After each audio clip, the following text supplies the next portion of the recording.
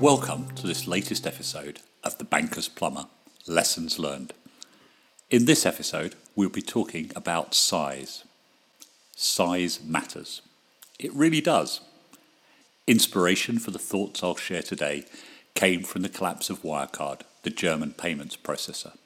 A sudden announcement that nearly €3 billion had gone missing and the company declares bankruptcy. Sudden yes, surprise no. My view is that this is a case study in what happens when you get the basics wrong. Just quickly before we get into the details of this week's podcast, a word of thanks for the sponsor of this podcast, the Realization Group in London. They're a financial services and fintech marketing agency. I've worked closely with them for the past couple of years. Colin Slight and the team there talk about being visible, being found, and being successful. Well, today a slight variation on the theme will be heard. I hope that's still of interest, and I thank Colin and the team for their support. Let's get going. This was a big loss and another very embarrassing chapter in the book of the failures of Germany Inc. It has some similarities with Dieselgate. People making up the numbers, almost certainly committing fraud in a very planned way, and thinking that they could get away with it. For any listeners who are not familiar with the case and the company, a quick summary. Wirecard is, or was, a payments processor. They run infrastructure that enables you to use your credit or debit card at points of sale, in stores, and online. Grew like a weed, became something of a stock exchange darling, attracted investment from Japan's SoftBank. There were doubters along the way. The FT investigated, and there was a lot of short selling, i.e. folks taking bets that the share price was too high and would fall. It is highly likely that there was both premeditated fraud and collusion in this case, and I'd hazard a guess that some folks are going to be wearing orange jumpsuits sometime not so far away. This is not going to be a soup to nuts or forensic examination of things Wirecard. The folks at the Financial Times have done a great job on that front already. For all of you who want all the gory detail, look up the FT and Dan McCrum in particular. With my banker's plumber's view of the world, there are some 3 important lessons to be learned from this debacle, and those lessons apply in banking and beyond banking. The key words here are control and size. Right at the start of looking at what went wrong, I think it is important to bust a myth. The myth in question is that when there is collusion and criminal energy at work, you can't defend yourself. Nearly a decade ago, the big global bank UBS had what is known in the trade as a rogue trader scandal, which saw them lose just over $2 billion after a London-based trader was found to have been hiding losses. This was the Kweku Adebole case. When things blew up, the then UBS CEO, Oswald Ozzy Grubel, who had the status of a legend both in Switzerland and beyond, commented that if someone wants to act with criminal energy, then you can't do anything. That will always be the case in our business.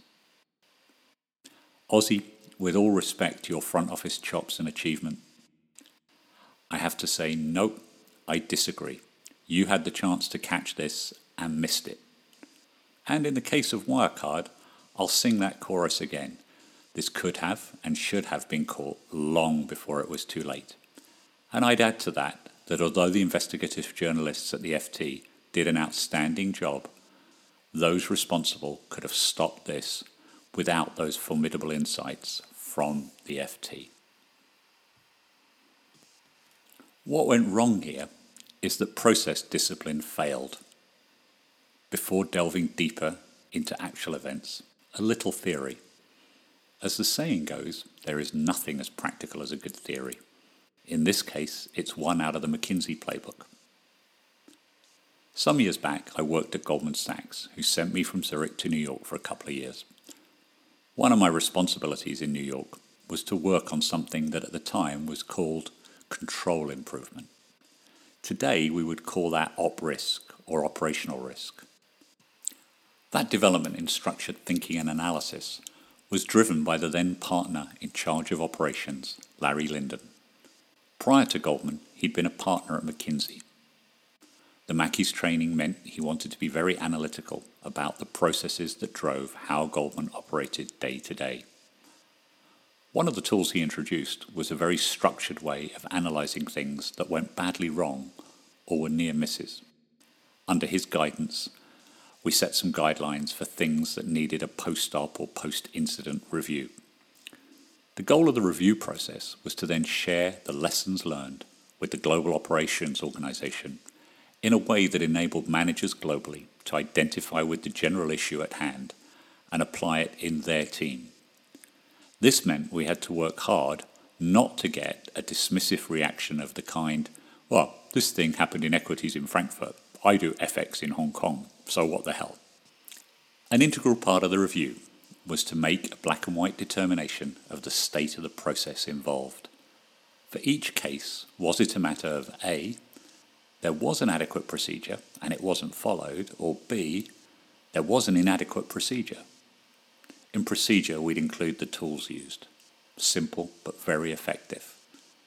This was the McKinsey mindset at full tilt, reducing things to MECE, mutually exclusive and collectively exhaustive. In simple terms, based on the standard, any incident had to be categorized as one or the other. So what happened with Wirecard? It seems there were at least 3 sins: revenue fraud, balance sheet or asset fraud, and likely some pure theft or misappropriation of funds. For the first of those, the fake business was recorded with partners who were later found not to exist. For the second, in the balance sheet, some credit balances held with banks were simply made up, a fiction that was aided by some external help from a corporate services firm.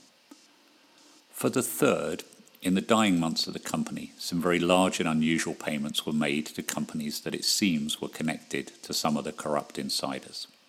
Unusual insofar as they were large advance payments for future services. 2 of the 3 of these sins are facts which were discovered by the FT in their investigation and at the very least suspected by market professionals who shorted Wirecard's shares. To return to the musings of the great Ozzie Grubel, it seems fair to say that there was a lot of criminal energy at work. Enough criminal energy, I would say, to defeat the usual 3 lines of defense of business, control functions, and internal audit. But, and I will say this is a big but, there were still several control points where those responsible failed in their jobs. The regulators failed. When the FT views circulated and the short selling started, the BaFin, the German regulator, investigated. They seemed to be comforted by the fact that the CEO had recently bought shares and acted to ban or reprimand the evil short sellers. We could philosophize at length on short sellers. Are they some form of evil or an essential part of the financial market which at its core has the role of efficiently moving and allocating money and risk within an economy? I'll come out in favor of the latter. The external auditors failed. There is a very basic external audit responsibility, which is to validate the assets and liabilities shown in the balance sheet. For cash at bank or assets held by a third party, the standard operating procedure is for the external auditor to request a statement directly from that external party. In other words, to get an original document straight from the horse's mouth. This is basic. It is a necessary evil, and I can recall cursing the external auditors in days at Goldman Sachs in Zurich, who every year would complain about the lack of response from those outside parties and put me in the position of being the bad guy who called to nag and get that statement. My recollection of the process was that it was pretty much one size fits all. If an asset was above a certain amount, it had to be verified. The 2012 case of US broker PFG Best, where the CEO diverted the statements and then personally delivered fake ones, is a textbook example of why this process is necessary. That incident bankrupted the brokerage and the CEO committed suicide. Now for me, there is one case I would say does not need another check. If the statement is received via a SWIFT statement from a bank and confirms the balance is genuine. If it doesn't come via SWIFT, then diligence is required. Of course, you would still want to further question any large balances. The Wirecard example, though, is one for which the standard operating procedure should not be in any doubt whatsoever. Get a statement from the source. Now, the exact details are not clear. Here is what we know. The major cash balances, all 3 billion euros, were not held directly with banks, but with some form of an escrow agent. A corporate services firm was involved. In early August 2020, the authorities in Singapore detained a local individual and charged him with falsifying statements. Even if the external auditors did receive a falsified statement, my banker's plumber BS detectors went into overdrive when I first heard the story and immediately suspected that this was like a case of crime in a multi-story car park. Wrong on many levels. Firstly, because the auditor should be saying, show me evidence of the money, show me a bank account statement. Second, because the money was allegedly being held in Asia. As a rule of thumb, it is unusual to hold major currency balances with banks that are not clearers in that currency. And even if it was in a local Asian currency, that big of a foreign currency balance for a company whose functional currency is euro is extremely unusual, as in 6 standard deviations to the right of usual. Third, the amount is huge as a share of the balance sheet. Whilst I am neither a trained auditor nor a forensic accountant, I have an advanced degree from the University of Life and the School of Hard Knocks. My first blush instinct was that that level of cash balances was just not normal. Not normal because it was just such an outright big number, and because cash held at a bank is an unsecured receivable. That is accounting speak for, if the person who owes you this money goes bankrupt, you are up creek, no paddle. In all the years I've been in banking, there's always been a focus on this number. Normal would be to lend the money out versus securities collateral using something called the repo market. So, I figured I'd look at the balance sheet of a peer company. I picked WorldPay. Call it luck if you will. In WorldPay's 2018 10K filing, a final submission in the US, cash at bank was 200 million of a balance sheet of 25 billion, less than 1%. By comparison, in the 2018 annual report, the good burgers of Wirecard had cash of 2.7 billion out of a 5.9 billion balance sheet. That's some 46% of the balance sheet and some 50 plus times as much as their peer, WorldPay. As my old maths teacher used to say, QED, quod erat demonstrandum. Who else do I think is guilty here? The non-exec board directors failed. Let's allow that there was some collusion and criminal energy, and so any exec directors are not going to be reliable. There are outside directors. The chairman is a grandee of the German finance establishment and a former board director of Credit Suisse's German entity. There is an audit committee. All of those folk have a fiduciary duty to the shareholders. There will be some who say that the directors rely on the reports from the external auditors. To that I will say, that is just way too easy of a cop-out. I would just love to be a prosecuting attorney in a courtroom on this subject. So, Mr. Chairman, you would like us to accept that you simply relied on the work of the external auditors? Yes. What tests would you typically apply so that you could be comfortable that the numbers were plausible and probable? At which point we have a gotcha. He can only answer one of two ways. Either I trust the auditor and don't look, or I have some tests. If the answer is I don't apply tests, then I'd be following up with, isn't that a case of gross negligence? You simply accepted the numbers without asking any questions. If the chairman tried to explain some tests he applied, then I'd be in with the simple tests I mentioned above. This guy's going to jail. Do not collect your pension. Go straight to jail. Orange is the new black. A little exaggeration, of course, but you get the picture. What are the lessons learnt here? Control. The basics matter. Evidence matters. Anybody who is tasked with verifying the items in the balance sheet, be they in internal control or in an audit function, or be they external auditors, has to make sure that they have irrefutable evidence directly from the source that confirms the balances. This applies whether they are assets or liabilities.